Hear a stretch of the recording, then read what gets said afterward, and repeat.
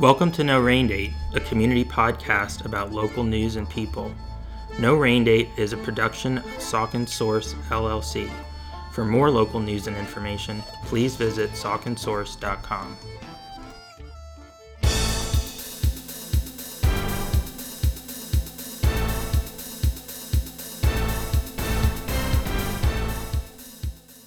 Hello, No Rain Date listeners. I'm Josh Popachak, the host of No Rain Date and the publisher of Saucon Source, here with a news roundup for the week ending August 21st, 2021. I'm coming to you actually on August 23rd, and we're into the school year again, and that's kind of what I'm going to focus on in this briefer news roundup.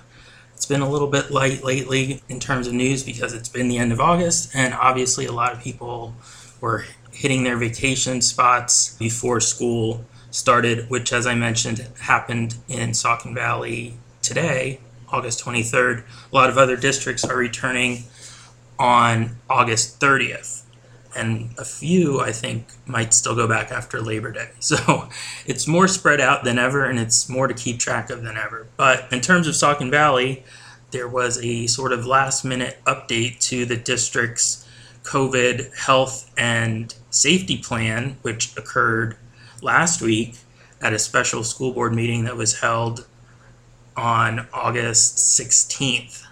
That was held at the high school solely to discuss the idea of masking. There were a total of 5 different options that the board considered, and the meeting actually ran more than 5 hours.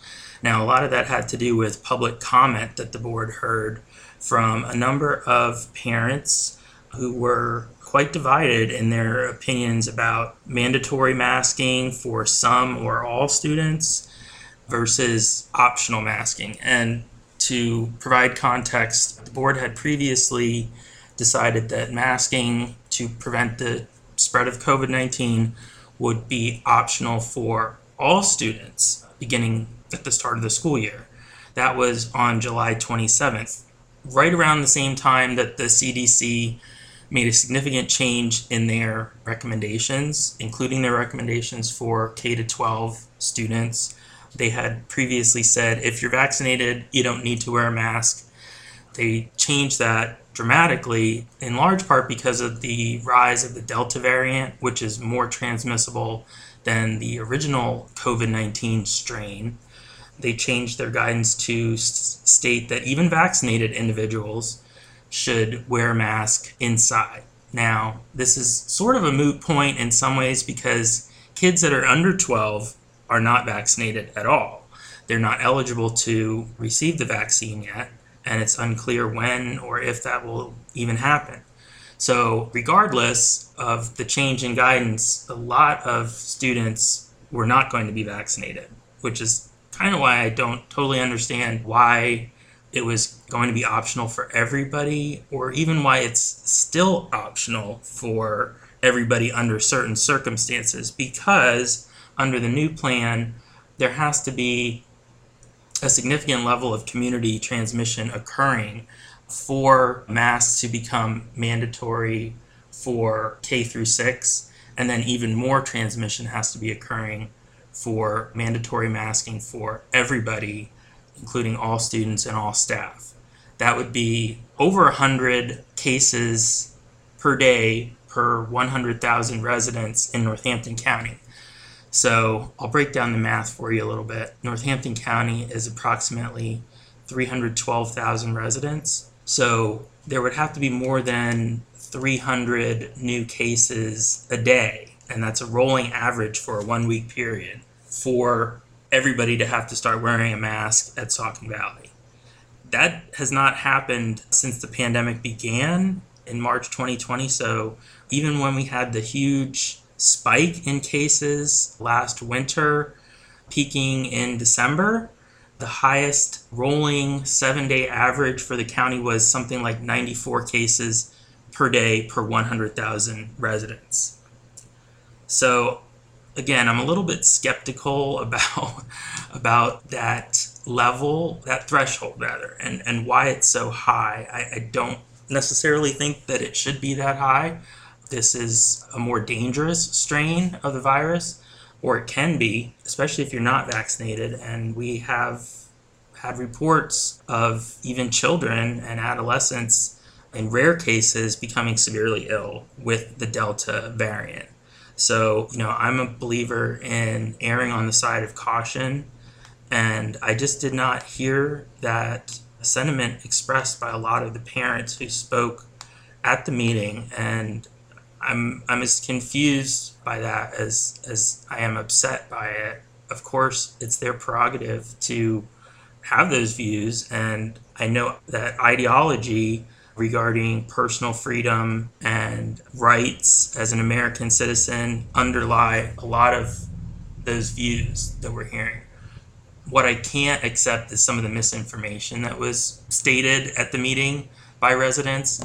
Intentionally or unintentionally, there was a lot of debunked claims shared, such as that masks, are essentially poisoning kids and causing harm.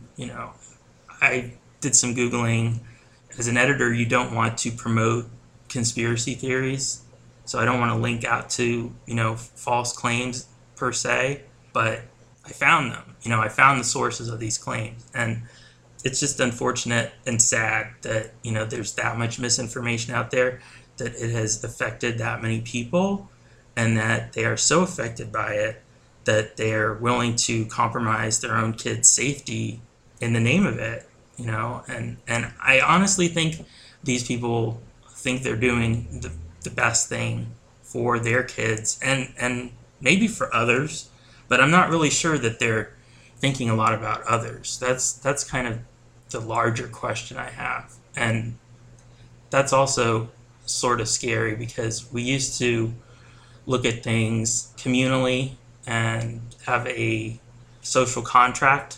Maybe we didn't know what that term was, but I feel like when I was a kid, there was a greater sense of doing good, not just for yourself, but by others. And in America today, it's often every man for himself.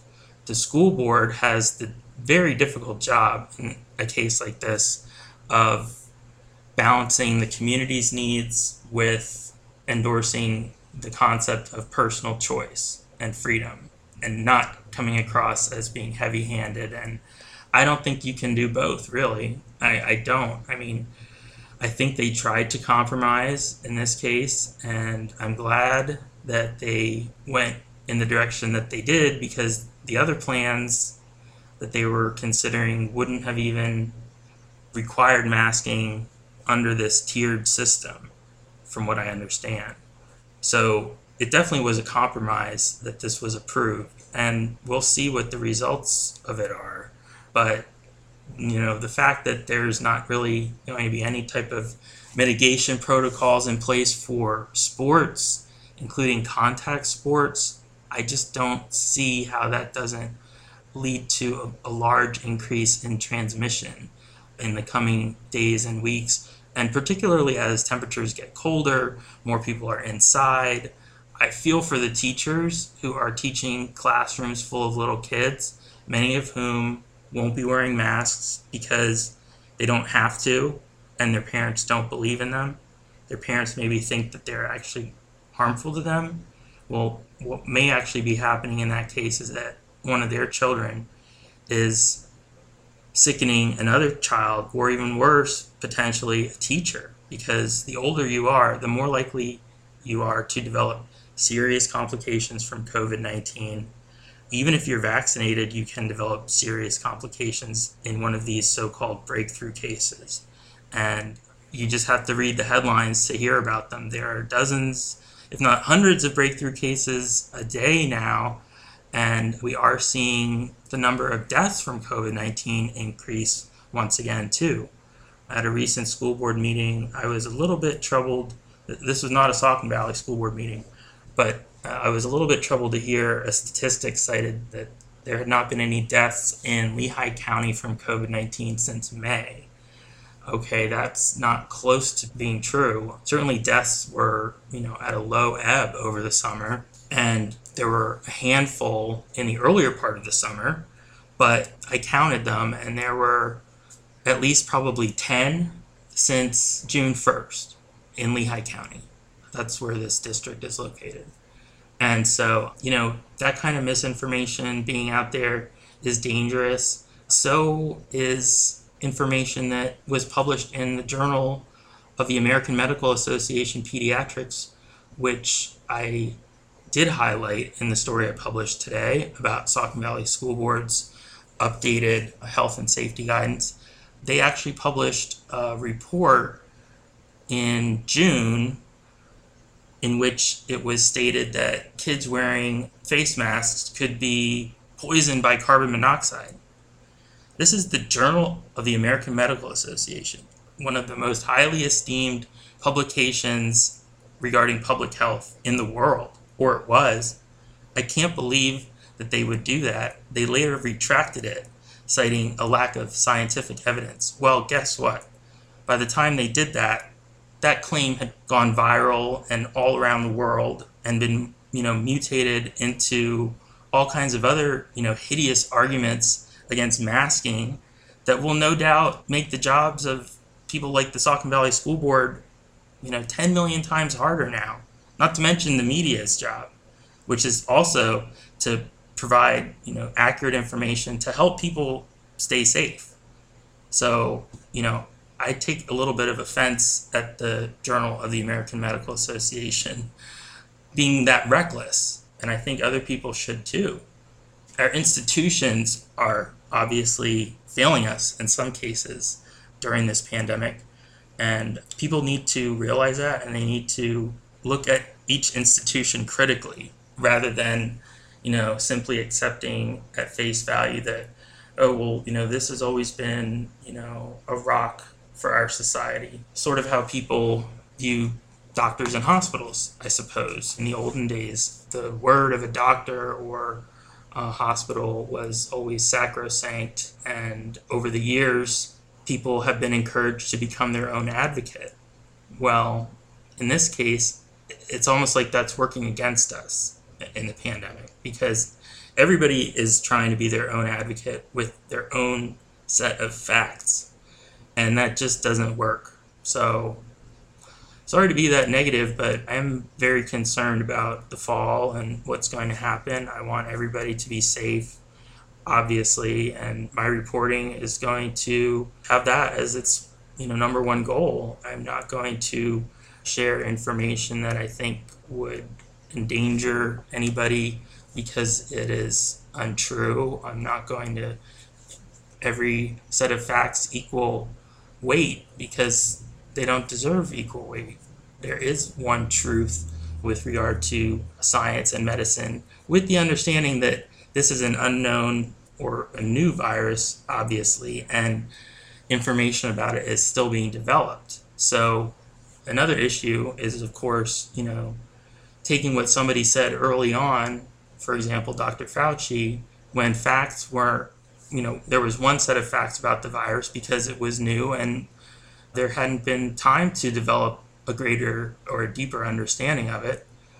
If you pull that statement out of context and are using it, in August 2021, when he said it in June 2020 and later, retracted it or updated it because of updated knowledge about the virus, that's disingenuous, and there's a lot of that going on too.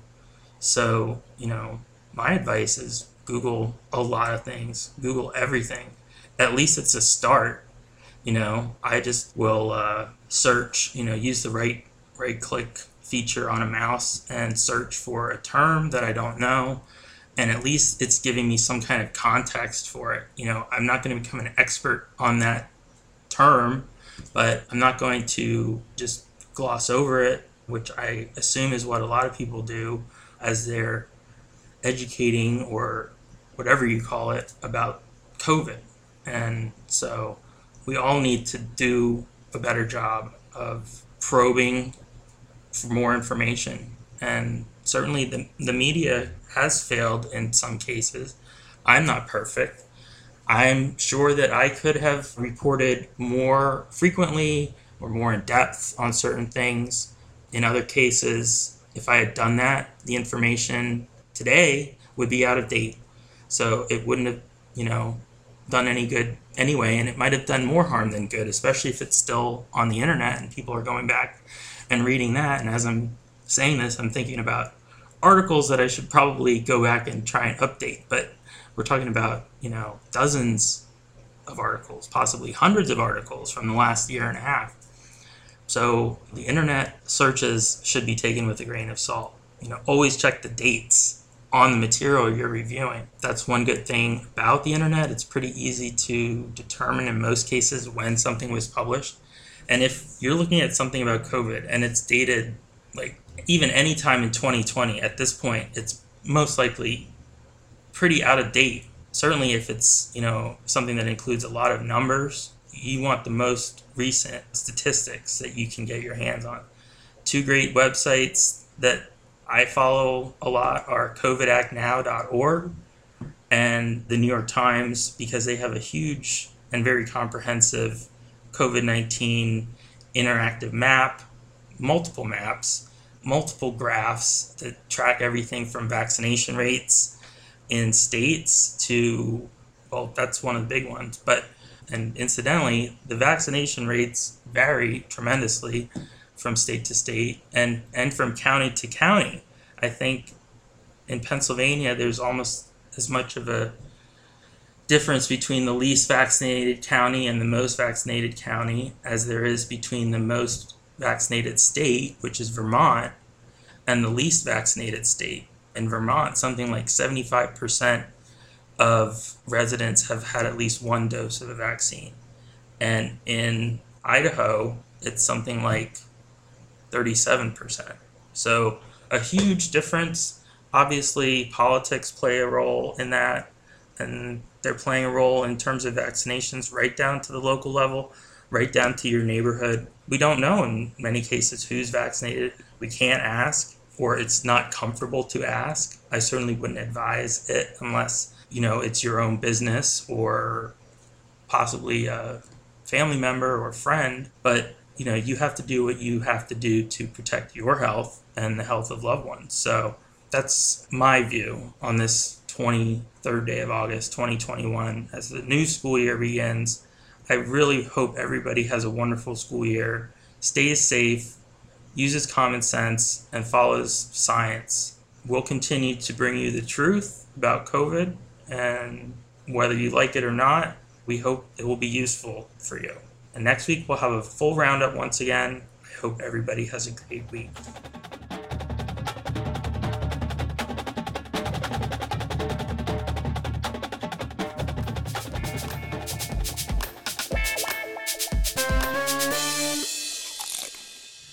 Hey, Panther fans. I'm so excited to say it's crunch time here at Saucon Source. So let's go. I'm so excited. We're about 1 week away from the Saucon Valley's 2021 season opener. Friday, August 27th, the Saucon Valley Friday Night Lights will be burning bright. So let's not wait any longer. Let me give you a little Riefenstahl rundown of the 2021 Saucon Valley Panther football squad. Head coach, offensive coordinator Brad Trembler's back for his second year. 6-5 record in 2019. He led his team to a District 11 qualifier. 2-3 last year, but we'll blame that on the coronavirus. It wasn't the best outing for Saucon Valley. Two of the three losses, I should say, the Panthers were operating on 2 days of practice only due to mitigation efforts.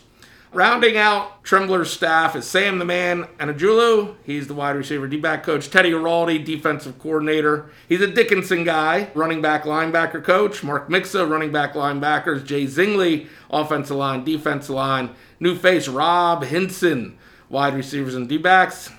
Kurt Warner coming to Saucon Valley. He coaches D-ends. It's not the Rams Kurt Warner that some of you may be thinking. It's not the Penn State Seattle Seahawks Kurt Warner. It's the Regalsville Kurt Warner. Kurt is new to Coach Trembler's staff and has likely forgotten more football than most good coaches know. Also, let's welcome another new face to the Panthers. Mr. Bama Boy, JT Sims is the strength and conditioning coach. JT is very well liked here up north. He has spent some time in the past with Nick Saban at the University of Alabama. And of course, yours truly coaching the quarterbacks and D-backs. Saucon Valley have some key losses. David Osman was a 4-year starter. He was a mainstay on that offense and defensive line, but he's graduated and has moved on. As has fullback defensive end Chris Mann. He was a 2-year starter. He's a tough guy. He's gone also. In addition, the Panthers lost a pair of wide receiver D-backs and Aaron Grogg and Josiah Davis, who both finished their senior seasons. The injury report. It looks like promising sophomore receiver Constantine Donahue may be gone for the season due to a preseason injury. Saucon Valley's personnel by class, there are 14 seniors. The Panthers are senior laden, 9 juniors, 11 sophomores, and 13 freshmen. The Panthers bring back some power. Along the offensive line, Owen Frederick's going to be a junior. Cody Swinney at the center position. He's a senior. Jack Maruchak, also a senior. They're going to be up front for the Panthers. Damian Garcia is back as a senior at running back, as is Josh Torres. They're both going to help the Panthers move the ball. Experienced receivers in Eternal Eris. He's a senior. Ty Sensit's a senior. And Alex, Mr. 6'3" with long arms and can catch the heck out of the football. Mr. Magnotta is a junior. Dante Mahaffey, familiar name I'm sure to Panther fans. He's a senior. He returns as a 4-year starter at quarterback. Defensively, the Panthers return Michael Cordes, senior, and Jack Maruchak. He's also a senior, as we mentioned before, along the defensive line. Linebackers, Ty Fizenmare. He's a junior, and Ty Sensitz are both back. Travis Riefenstahl, junior, Anthony Orleman, a senior, E.T. Harris, a senior, and Alex Magnotta rejoin Mahaffey as defensive backs. Senior Jacob the Leg Christopher will once again be responsible for all kicking duties. Talking with Coach Trembler, he feels the Panthers are loaded with impact skill players. He pointed out Alex Magnotta and Ty Sensitz as big play wide receivers. Supporting cast receivers as well, the Aris Weiss all had big summers too. Watch out for the Panther receiving corps. In the backfield, we have 4 capable running backs in Garcia, Torres, also Fizenmare, and newcomer Jared Roan. By the way, Garcia was a 1,000-yard rusher as a sophomore, and he averages for his career, he's a senior, he averages 7.9 yards per carry. On defense, the Saucon staff will lean on Tyler Fizenmare and Jared Roan to be all over the field from their linebacker spots. Fizenmare is the man in the middle of that stingy defense. He's going to be a 3-year starter and is averaging 9 tackles per game for his career from that middle linebacker spot. In a recent interview with Saucon Source, Coach Trembler mentioned that juniors Travis Riefenstahl and Alex Magnotta were ball hawks from the back end of that defense during the Panthers 7v7 competitions this summer. He also mentioned again, Jake Christopher is a Panther to know. Coach Trembler says, Kicker Jake is a difference maker with that powerful leg. As is usual, however, in football, it all starts with your quarterback play. Saucon is expecting a lot from senior Dante Mahaffey. His stats, career 2,215 passing yards with 25 touchdowns. Last season in only 5 games, he was 51 of 91 for 828 yards, 9 TDs, only 2 interceptions. Pretty good ratio there for Mahaffey. Many area coaches I've talked to are claiming that Mahaffey is among the very best quarterbacks in the entire Lehigh Valley. Some big shoes to fill. Dante certainly more than willing to live up to the hype. Some Saucon Valley football newcomers. Senior Cale Markle, who many of you may recognize as a Panther wrestler, has joined the team and has been getting a lot of reps at D-end. He's a little on the light side for that position, but he's long, he's tough, he's quick, and he will be well coached. Best of all, he is a competitor. Watch out for this kid. Freshman Jared Roan is another name to know. It looks like he will be taking the field as a linebacker and running back. Coach Trembler says that physically, Roan checks all of the boxes. Freshman Caleb Grimm and Elijah Torres, as well as newcomer Caleb Laudenslager, he's a sophomore, and Nate Monshine, a senior, will compete for playing time up front in the trenches. Coach Trembler also said that at some point this season, don't be surprised to see freshmen Jack Robertson and Andrew Gilbert contributing on Friday nights. I tell you what, Panther fans, on Tuesday afternoon, Saucon Valley had an energetic and very spirited intra-squad scrimmage to end their practice. These boys were getting after it. There's quite a bit of trash talking going on. The offense battled the defense tooth and nail for about 30 minutes. I'm not sure which side was better, and it may sound silly to say Saucon won, but these Panthers, as a team, certainly got better with that hard-nosed competition. These boys like to compete. So it appears that the Panthers have put the 2020 doldrums season behind them and are, like many of us individuals, looking to a much better 2021. Coach Brad Trembler said he really likes the hard-working culture that his players are buying into. The Panthers have averaged over 30 participants at their summer workouts all summer long, 4 days a week. Over 30 kids consistently showing up. In addition, they had quite a bit of feel-good success competing against some other area schools, including Emmaus a couple of times, Northampton, East Stroudsburg South, and a much-improved Catasauqua. The Panthers even hit the road in late July for a 7v7 passing competition at Alvernia University against teams from South Jersey, the D.C. area, and also Pottsville, who happened to be on the Panthers' schedule. Saucon Valley worked their way through that tournament bracket and found themselves in the championship finals. However, Mother Nature had seen enough about 5 minutes into that championship game, and a sudden nasty thunder and lightning storm brought about an abrupt end to the competition. It's going to be a fun and exciting football season for the Saucon Valley Panthers. So, we'll see you next week for a preview of the season opener between Saucon and Notre Dame. Until then, good luck, Panthers. The Source is with you. Here at Saucon Source, our mission is to provide information and make it as available as possible to the people in our community. A large part of that is a public service, and we're grateful for the support we have from local advertisers because that revenue helps keep the information flowing to you, our readers and listeners. Local news production does cost money, and that's why we've also introduced a voluntary membership option on Saucon Source, and we'd like to tell you a little more about that. Essentially, the membership is a recurring monthly contribution that shows your support for the work that we're doing. It helps guarantee that the information will remain free and accessible to you as well as to others in our community, and it also helps fund our future growth. Saucon Source is growing and we're expanding our coverage area. The more support we receive from the community, the better coverage we can provide and the more useful the site will be to you. So that's why we would invite you to visit our membership page on the website, sauconsource.com. You can do that by clicking on Join under My Saucon Source, which you'll see on the right side of your screen if you're on a desktop, or at the bottom of any article page. You'll see several membership options, including a monthly membership for $7, a 4-month membership for $25, or a yearly membership for $70. These are strictly voluntary contribution levels, and they're not any part of a paywall. There's no requirement to contribute. But we are grateful for those who have already done so, and we hope that you will consider purchasing a membership in the future. Doing so is quick and easy. You can do it securely online, and you can cancel at any time. Thank you again to all our current members, and thank you for considering becoming a future member. This week on No Rain Date, it's my pleasure to welcome Lisa Wolf, who's the Manager of Community Engagement for the Center for Humanistic Change in Allentown. Thank you so much for joining us. Thanks for having me.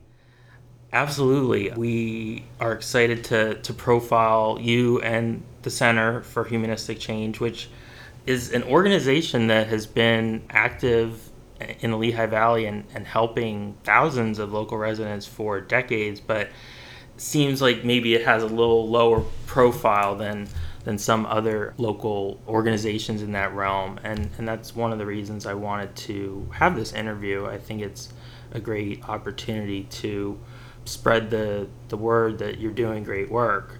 I wanted to start off by talking a little bit about the history, which goes back to the 70s, and how the organization has evolved, and then talk a little bit about your role within it. Okay. So the center was founded about 42 years ago, and originally the vision was doing some kind of drug and alcohol intervention programs as well as prevention education. But very quickly, I think it was after about only a year, they dropped the intervention piece and decided to focus solely on prevention education. And there aren't a lot of people that do that. The only other agency in the Lehigh Valley that really does that is Valley Youth House. But Valley Youth House is a huge organization, and they have shelters and counseling, and they do a lot of other things, whereas we are relatively small, and we focus solely on prevention with the goal of preventing drug and alcohol use. But the other piece of that is not just educating about drugs, it's also helping people develop the coping skills that will help them get through the rough spots in life where you might want to turn to drugs and alcohol. Right. So that's basically the mission, is helping people develop resiliency, coping skills to live, a healthy life and reach their full potential. Right. And that obviously, I guess, is why so many of your programs are geared towards children and youth, because that's the time to prevent them from going down that road, right? Exactly. If we could reach every first, second, third grader, I think we could change things tremendously, because they're it's hard for a lot of families, a lot of kids. There's a lot going on in the world, and if we could get them at that young age to help them develop those skills, yes, I think things could be different. Right. And also, kids today have so many more ways to connect with peers who might potentially influence them in the wrong direction. I would imagine that's part of the challenge that you face as far as encouraging these prevention efforts. Yes, absolutely. But we also focus on the family, because that's where it all starts. So we offer several parenting programs that I'm a little biased because I don't give them, but I sit in on them sometimes, and they're excellent, giving parents the support, some skills, ideas, and also the support of each other, knowing we're all struggling. We're all not sure what to do as parents. There is no manual. And if you can help the parents do better, you help the kids do better that way too. Right. And before we go any further, I wanted to talk about the fact that you're a private organization, but you're funded by local government, so there really is no cost for any of the programs that you offer, correct? Exactly. That's really important. I want people to know we are funded primarily through Lehigh and Northampton County Drug and Alcohol Divisions. And then we also have had generous grants from United Way, Just Born, Sylvia Perkins Foundation, Wawa, the Northampton Medical Alliance. So we have a full-time grant writer now, which only happened about 3-4 years ago. So we also get grant money to support our programming as well. But yes, if the presentation is taking place in either Lehigh or Northampton counties, it is at no cost to you. And we sometimes do go out of the county fee for service, but I think we are very reasonable rates to do that. Okay, so hypothetically, if I'm a teacher or an administrator in an elementary school, I can reach out to you and say, I would love to have somebody come in and give a presentation to these classes, and then you would sort of organize it from there?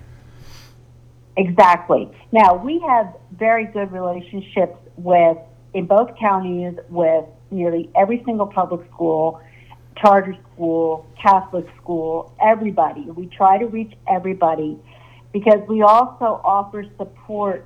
I don't know if you're familiar with the Student Assistance Program or STAP program. It is a state-mandated program in every school in Pennsylvania. And the goal of that is a team of adults, like teachers, guidance counselors, a school nurse, who come together to talk about kids they're concerned about that may have any kind of barrier to learning. So it could be things going on at home, things going on at school, whatever that struggle is. And we help support those teams of adults, like these are the resources you need, or I can recommend this for you, or we've got this program that I think would help this group of kids. So we are really tied into the schools all over the valley. That's not our sole, delivery place or we support. But definitely the schools are a big part of our business, yes. Right. Well, that makes sense because you have everybody sort of in one place there. Exactly. Right. Exactly. Of course, with COVID, they weren't necessarily all in one place there. So that probably threw a bit of a monkey wrench into your efforts. Yeah, talk about a fast learning curve, right? Mm-hmm. We all learned what Zoom was real fast. Sure. So It took a little while to get going because the schools weren't exactly sure what they were going to do. But once it got rolling, like especially like around October, November of last year, I did a lot of programs over Zoom, but some schools did allow us to come in. So we were doing programs on site as well. So we really had to shift gears. And while personal interaction is always, your ideal, we did find, though, there's advantages to that online thing, especially when it came to parenting programs in the evening. Parents are tired. It's hard to drag yourself back out the door at 6 o'clock at night to sit in a program. It's a lot easier to jump on your laptop and, through Zoom, be able to participate in that education. So I know we'll still continue to offer virtual programming moving forward. Oh, that's great. Happy to hear that because it does really expand your reach when you have that as an alternative. It does, exactly. Some of the audiences we really want to reach more, and we've been working on this over the years, are senior citizens, college students, young adults. We always feel like that, like 18 to maybe like 34, we kind of miss because they're probably not yet parents. They're no longer in the high school. So we're always looking at new ways to get into the community. Wherever anybody is gathering as a community, we can come in there. I've gone to Boy Scout and Girl Scout troops. I did one in a park a couple months ago as a Boy Scout troop. Anywhere people gather, we can come in and do a program for you. I'm curious to know, diving a little deeper, how when you are approaching a program or having a program, is it set up so that you can connect emotionally with the students based on their age level and what their understanding of drugs and alcohol is at that particular level? Absolutely. So there's two pieces to that. First of all, the philosophy behind the center was always hands, heart, and head. So we're not there to lecture you. So our lessons are always very much activity-based. We had to get very creative to do that online, but we did it. Our people are amazing and found ways to make things more fun. So we definitely want to connect with people that way. And, that emotional piece is so important to help people connect to what you're teaching them. The other side of that is we use a lot of what they call evidence-based programs, means they've been tested, and show improvement in certain things. And then we always have age-appropriate, it'll be whatever age group that is, we use the age-appropriate. And then when it comes to drug and alcohol education, that has been my specialty for the past few years. A group of 8th graders in the inner city is very different from a group of 8th graders up in Bangor, right? So we will adjust even for those kinds of things, what they're exposed to, what they already know, on top of the age group. And we really work as partners with people to say, what is it you perceive as the need? What are you seeing in your school? I had one school call me 5th graders. They caught 3 kids with vape devices in 5th grade. So we went in and we addressed that more specifically. And that's what I love about the center is that we really want to do give the community what they need and what they perceive as their need. And I see that you do have certain teaching tools or programs, one of them being the mock teen bedroom, which I think is a cool concept. Can you sort of describe that and how that works? Yeah, our mock teen bedroom, that's one of our pride and joy, and that's the way a lot of people know us. When I meet people, they go, oh, yeah, your bedroom, because it's been featured in local news, and we've been to a lot of places with it. So what we do is we bring a whole lot of stuff, things that you might find in a typical teen bedroom, but we set up a cot and a nightstand and, a chair, things to make it look like a bedroom. And then inside that bedroom, we hide different kinds of drug-related items, paraphernalia. We have a lot of what they call stash cans. They look like everyday items, but they're actually adapted to hide valuables or drugs. And it's a really hands-on opportunity for people to come in and kind of search and look for things. Because, I know as a parent it's really scary to worry and think about your kid doing that. And, most kids don't do drugs. Mm-hmm. But it can be any kid. And you, as a parent, you have to have your eyes open, your ears open, and just be aware of what's going on and know what to look for, in your kids that they might be using. So that Mock-Teen Bedroom, for most people, it's very eye-opening, and they really appreciate what they learn there because things change quickly, too. Like, way people use marijuana today is not how people were using it in the 80s. Right. So they have to learn a whole new lingo and a whole new, learn about all the new devices that are out there to smoke marijuana. I'm curious about the parents, and I guess, like you said, certainly no parent wants to ever think that their child is doing drugs or going to do drugs. How do you combat denial in parents, or is that something that you work on? We do, and that, you got to tread lightly because you don't want to hit people over the head with it, and you don't want to scare them either. I know some parents will get real scared, but we are really lucky to have some families who have either had children who used drugs and are now in recovery, are currently using drugs, and who have lost their children to drugs. And they will often go out and join us at a Mock-Teen Bedroom or when I do one of our opioid programs to say, we were a quote-unquote normal family, and it can happen to you because it happened to us. Mm-hmm. And that is the emotional connection that I think really gives our program the impact that they have.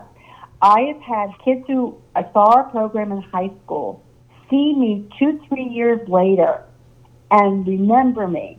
But what they always remember most is that I had that parent with me, or I had that person who is in recovery from drugs with me. And I don't care. That's okay. That's what they remember the most because that's that emotional connection. And they'll remember the stories. Mm-hmm. And I think that's pretty incredible, and that's how you get through to people, that emotional connection. I'm sure an important aspect, too, as part of your education is combating stereotypes, because I know when I was growing up, and before that, the stereotype of somebody using drugs was like somebody that looks like criminal type, with long hair or sunken eyes. You think you can spot them, but especially with like opioids and things like that, that's just not true at all. Yeah, and that's something we stress to the kids. There is an opioid program we do that's really targeted at 8th graders, and I start that by showing pictures of young people with just their first name and age, and it's quiet, and I just do slide after slide after slide, and then say to kids, what did you notice about them? That they look quote unquote normal, happy, things like that. They're young. What do you think they have in common? And what they have in common is they all died of an opioid overdose, and they all live right here in the Lehigh Valley. Mm. They're all local. And I think that pretty much drives that point home. They look like you. They look like your friends, your parents. That's one way we try to fight that stereotype. And stigma, that's the other big thing that we're always fighting, too. That might be the biggest battle, is the stigma around substance use, just like there is around mental health. Those two things kind of go hand in hand, and both share a lot of stigma. Absolutely, and that's why it's so powerful when you do have a family that is willing to share their story, as painful as that is, I'm sure, because otherwise you really don't know in a lot of cases that their child or their loved one died due to drugs. It seems like a never-ending process to fight the stigma, but it's so important. They're amazing. They have started parent support groups. There's a group that started called Lehigh Valley Reach. COVID kind of stopped things or slowed things down, but it's going to be a place for teens who are in recovery to gather. Oasis Community Center, which is at 22 and 512, was created by Rhonda Miller in honor of her son Ben, who died of an opioid overdose. And it is a place to support the families and loved ones of people who are either in active use or who have died from use. So She offers grief groups, support for grandparents who are raising their grandchildren because of drugs. All kinds of things going on at Oasis. It's an incredible place that Northampton County helps her to support, is helping families all over the valley. And turning that grief into something so positive is healing for them. Mm-hmm. And at the same time benefiting hundreds and hundreds of people. Right. No, that's fantastic. Sounds like a fantastic resource. Thank you for mentioning that. Do you think, or is there evidence that COVID and the isolation that many people felt, adults, teens, kids, that has led to an increase in drug abuse or alcohol there's no abuse? doubt. There's no doubt. Overdose deaths were up so much. We thought 2017 was going to be the worst year ever when there were about 70,000 drug overdose deaths in the United States. 2018, it dipped a little bit, a couple percentage points. 2019 back up to about 71,000, and the numbers just came out about 2 weeks ago. Last year, over 91,000 overdose deaths, up 20,000. And absolutely people are relating it, much of it, to COVID because people in recovery lost the community and peer support that helped to keep them sober. So that's where they believe the bulk of it came from. Is from relapses. We can't know for sure, but definitely that had an effect. Right. Yeah, absolutely. Hopefully that will prove to be just an anomaly and not part of another trend. Yeah. But I guess. Well, I've heard some experts talk about the fallout for mental health and drug addiction from COVID. We're going to see the fallout for 5 to 10 years, easy, to try to turn that big thing around. Because even with all this education and awareness about opioids, they are still rampant. About all those overdose deaths, out of all of them, about 2/3 involve an opioid of some kind. And the one we're seeing the most is fentanyl. Mm-hmm. So fentanyl, is the street drug fentanyl, and it is in everything. It's in heroin, it's in the meth supply, marijuana, cocaine. They're making it into pills. So you think you're buying a Percocet or a Xanax on the street, and you're buying pure fentanyl. I mean, it is so frightening to me how much it is out there, and it is deadly in very small amounts. And typically, I think when somebody is already hooked and they can no longer afford to buy opioids is when they switch over to heroin. Is that correct? That's correct. What we saw was a lot of people started with the pills, either prescribed by a doctor or getting them from other people to misuse them, because opioids like OxyContin and hydrocodone and Vicodin, they're very effective pain relievers. I mean, when you have surgery or a bad accident or end-of-life pain, cancer pain, they really can change the quality of life, but the side effect is that they make you feel pretty darn good, most people. Right. And that can be very seductive. They talk about opioids hijacking the brain, the pleasure center of the brain. That's basically what they do.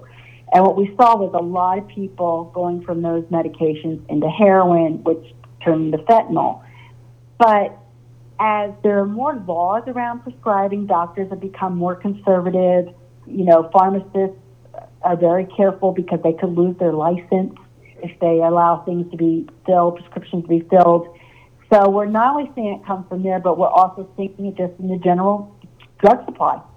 There should be drug supply. So it's kind of everywhere now. Right. Can you talk a little bit about your social emotional learning programs and what is social emotional learning per se? Yeah, so the social emotional programs that we do, we use evidence-based programs. And the one that I'm most familiar with and I absolutely love facilitating is called Second Step. Mm-hmm. And it's curriculum from K to, I think it goes up to 8th grade, if I'm not mistaken. It involves like 30 to 45-minute lessons. It starts with teaching kids about how you learn. You use your ears and your eyes, and and how to be respectful to other people when they're talking, and then goes into learning about reading people's facial expressions and how to get along with others, just those basic skills that kids often just aren't getting. And how to be healthier, not just in the way you take care of your body, but the way you take care of your brain. We'll talk about mindfulness and, sitting and being quiet and how that's okay. As they get older, we might talk a little bit more about meditation, things like that. So it's really about taking care of your everything. Right.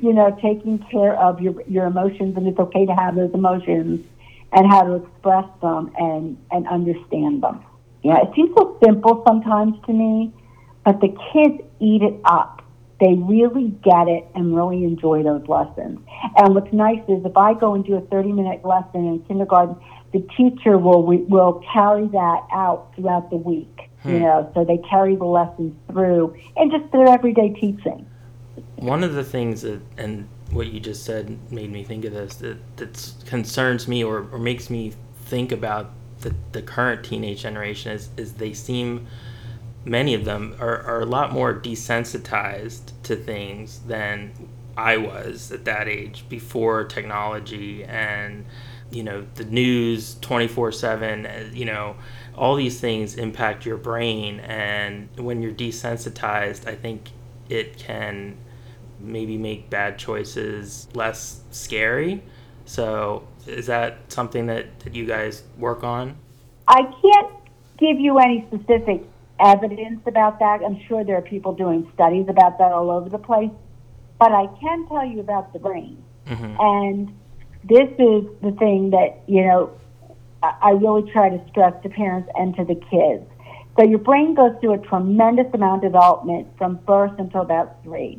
And then it continues to develop, but it slows down a bit. But when you hit adolescence, the development going on in your brain is incredible. There's all these different connections being made, paths being created, paths being destroyed because you're not going to need them. When we think about teenagers who can sleep till noon, it's not just because their bodies are changing. It's because of what's going on in that brain. So anything that you do that might be unhealthy can affect the brain. Like you said, the exposure to violence or spending 12 hours a day on video games. Mm-hmm. Certainly what you eat, and definitely the drugs. Drugs change the brain structurally and how you feel, think, and behave. And your brain continues to develop until the age of 25. So I would, when we talk about harm reduction, because just say no doesn't work. But if you just talk about harm reduction, getting kids to not use marijuana and alcohol in their teens, and if they really feel the need to try, do it when you're in your 20s, because the chances of addiction plummet, the chances of damaging the brain plummet. So you're absolutely right that things that our kids are exposed to are affecting those, very fragile developing brains. Yeah, the Just Say No messaging was at one time considered, I guess, a great success, but it never really. Yeah. It was overly simplistic, I guess, and it was. And I tell kids that I can stay in here and tell you no, and you're still going to do what you want to do. Right. But I'm going to give you some things to think about. This is what I want you to think about when you're thinking about your future and what you want. And then they've got to make that in the end. They have to make that decision. Right. Empowerment through information. Yep. In terms of the mentors that are provided at the school level, who is a mentor and what qualifies them to be a mentor for children, prevention of drugs and alcohol abuse? Most of our mentors are either educators, they come from education and the social work field. That's where the majority come from. And they don't want to work full-time, so they work part-time. What they do is they are assigned to a school or several schools, because some schools have a mentor 1 day a week, some have 2 days a week. And we give them the flexibility how much they want to work. And it's at all different levels, elementary, middle, and high school. And they spend that day seeing kids who are referred, usually through that student assistance program or through the guidance counselor, who need that extra bit of support. So it's not counseling per se, it's more just another adult for that kid to trust and talk to and work through some things and teach them some more intense coping skills in small groups. That's the ideal setting. And also what happens when you work with those kids in groups, they also learn to reach out to each other. I did a few years of mentoring, and those kids I would group them by kind of what they were dealing with. So maybe recent death in the family. And then so those kids were in that group, and that's what we focused on, and then they learned to use each other to lean on too. But one thing I say about our mentors, they are the most caring and compassionate people I know, and you don't get rich in this business. You do it because you want to help others. Mm-hmm. And I think we see some really nice success stories when it comes to our mentoring program. We see kids who either stop using drugs or reconsider those choices. We see an increase in their grades. We see a decrease in absenteeism with some of those kids. So, we measure some things that we feel we really are making a difference in those kids. Great. The center is also tied in with local college nursing programs. Can you sort of talk about that a little bit? Through a lot of the connections I was able to make, I met some people who are nursing instructors, and over the last couple of years, I've been doing our HOPE heroin and opioid prevention education program, and designed specifically for future healthcare workers. And so we talk about why addiction is a disease of the brain, get into the opioids, what does someone who's using opioids, what do you look for, what does an overdose look for?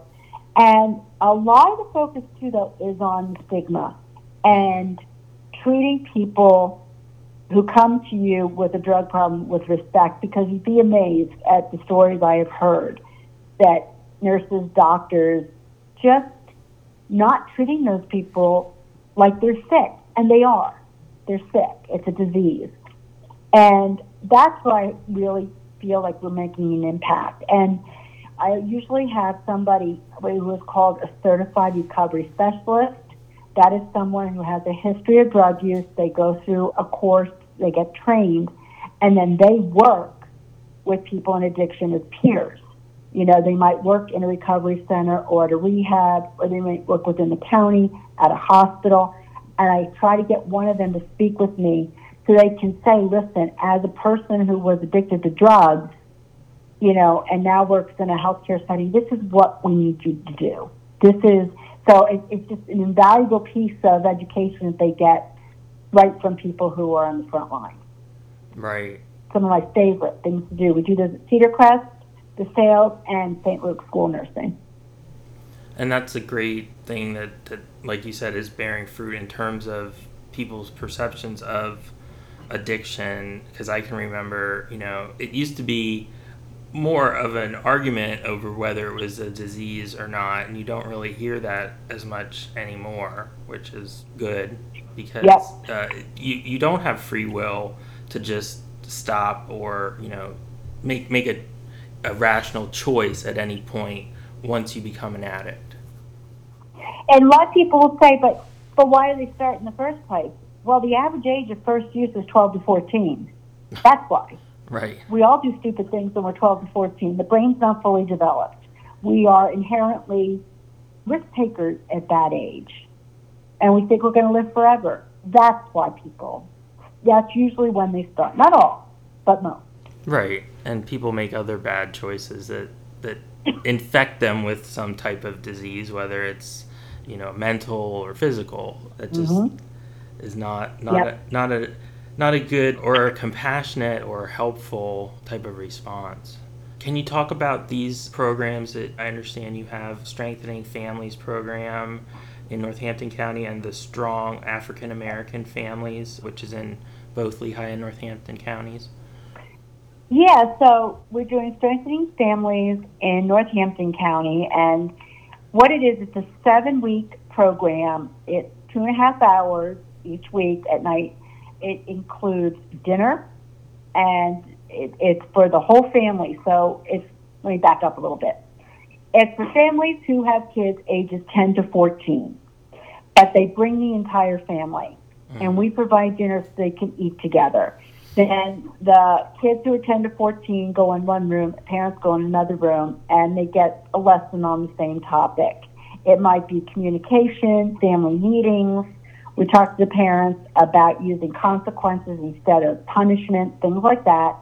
And if they brought younger kids with them, we provide daycare for them, childcare too, so that the parents can really concentrate. And then the second hour, we bring those kids, 10 to 14, and the parents together, and we do family activities.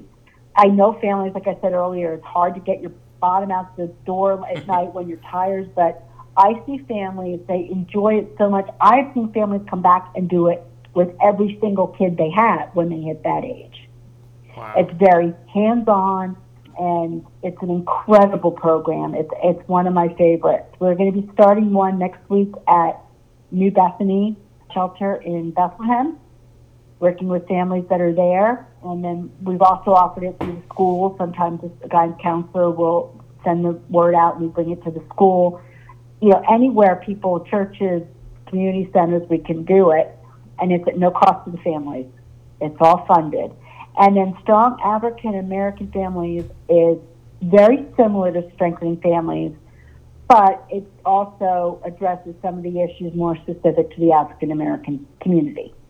And we just got trained in that, and we'll be starting that in the fall in both counties. Great.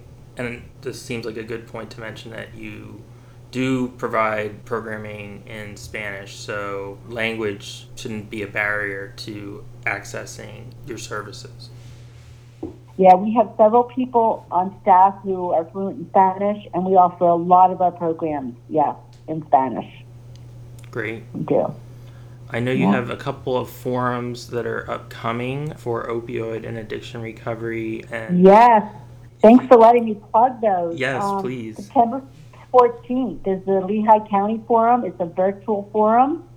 It's called Opioid and Addiction Recovery Forum. Our keynote speaker is Patrick Kennedy, the former congressman, who wrote a book about his own struggles with mental health and substance misuse.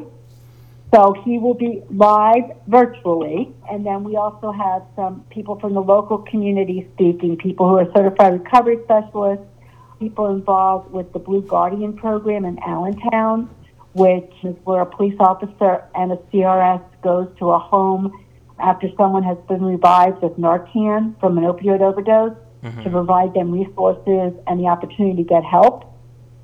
And then the one in Northampton County is on September 23rd, virtual again, with the keynote speaker being Mark Mero, who is a former WWE champion who has his own struggles with substance use disorder. And again, then some local families, doctors providing programs. So it's really for anybody who's interested. We do offer continuing education credit for social workers and a few others, but we are really targeting high schools and colleges. And several have committed that they will have their students together in a room that entire day, participating, online with that program. And we're really excited about it. It's a lot to put together, but we're really excited it's going to have a little bit of that in-person piece as well as online. So people can go to our website and register. I was just going to say, we can include the link to register on your site in our description for the podcast. That would be wonderful, because it's all at no cost, again. It's free training. We've done a few in the past, not quite as ambitious as these, but with a lot of success. We've had people from all over the state attend some of these.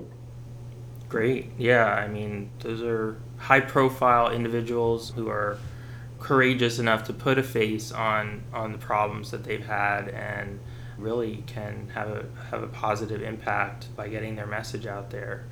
I want to sort of close out by talking a little bit more about your website and how people can find information there and how they can follow the Center for Humanistic Change on social media and in other ways so that they can stay connected with all your programs and everything you have going on. Yeah, so we're working on the social media thing. So we are on Facebook, where we post anything that would be open to the public. We also share information on a lot of other agencies are doing, what they're doing in the community, their activities. So if you or a loved one is struggling, that we offer a lot of resources on our website to help you get the help that you need. And then we also have some educational videos on there, as well as a calendar of events of these things that we have coming up. And it's just easy. It's thechc.org. That's where you find us. If you are interested in a program for your group, like a youth group, a scout troop, there is a way that you can send us an email on there, and somebody will contact you about offering a program. So yeah, that's the way to do it, is through the website. And I also can I plug one more thing? Sure. That we're doing in Northampton. So we're working a lot in the Northampton School District. It's one of our focuses this year, along with a recovery center that's up there called Change on Main. And, trying to break down the stigma of recovery centers. People have this vision of it's full of people who are, doing illegal things. Right. Our recovery center is a place for people who are in recovery or still struggling with addiction to meet and to get the help they need. And we're helping to get the word out that they are a part of your community too, these places. So one thing we're going to do, working with Change on Main Northampton, is a food drive. So we're already collecting food in Northampton at Change on Main and Horwith Trucks, or at the center they can drop donations, and we're going to do a distribution on August 26th to help families in the Northampton area school district. So that's just one, area we're concentrating on right now, and I look forward to spreading that out wherever, people have a need for food or any other kind of community assistance. That's a great idea, and if you decide to have something like that in Saucon Valley, say, or Fountain Hill, or one of our areas where we really cover the area, we would be happy to help get the word out about that.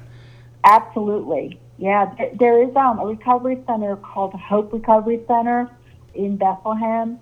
Okay. And, they're offering, what we're actually doing is starting programs where teens 12 to 15 can come after school, and we're doing some life skills and arts programs with them, creating projects to be displayed in the community. So we're really, through the years, our main way of reaching people through schools, we're trying to really expand that into other areas. And did I see that you also will come out and talk to businesses too? Absolutely.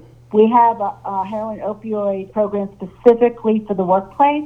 So it addresses opioids in general, but it also talks about how they affect the environment, the work environment, and how employers can create policies and encourage their employees to speak up if they're concerned about a coworker.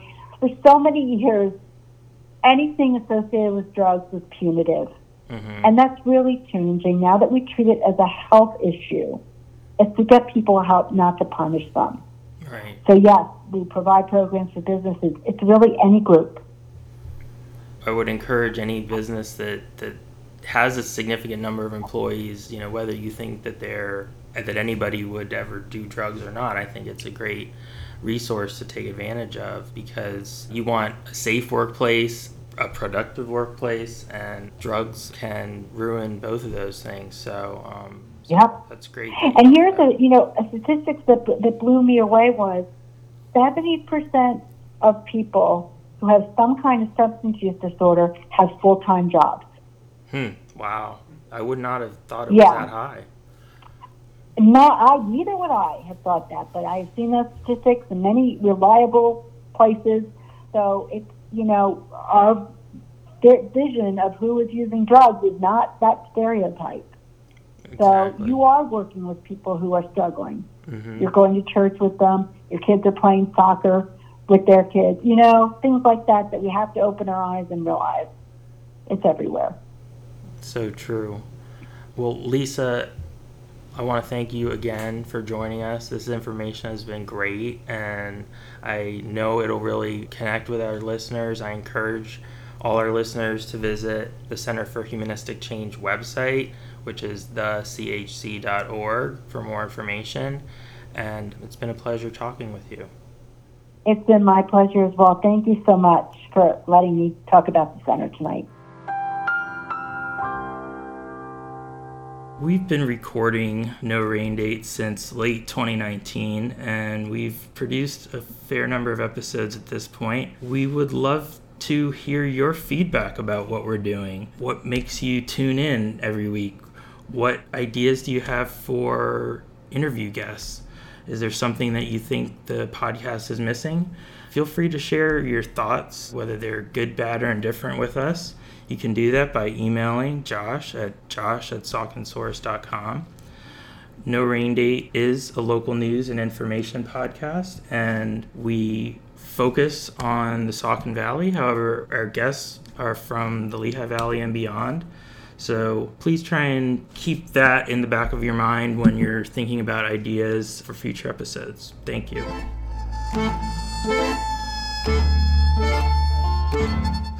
No Rain Date is an original production of Saucon Source, LLC. Our theme music is provided by This Way to the Egress. For more great music by them, be sure to follow This Way to the Egress on Spotify. Thank you for listening.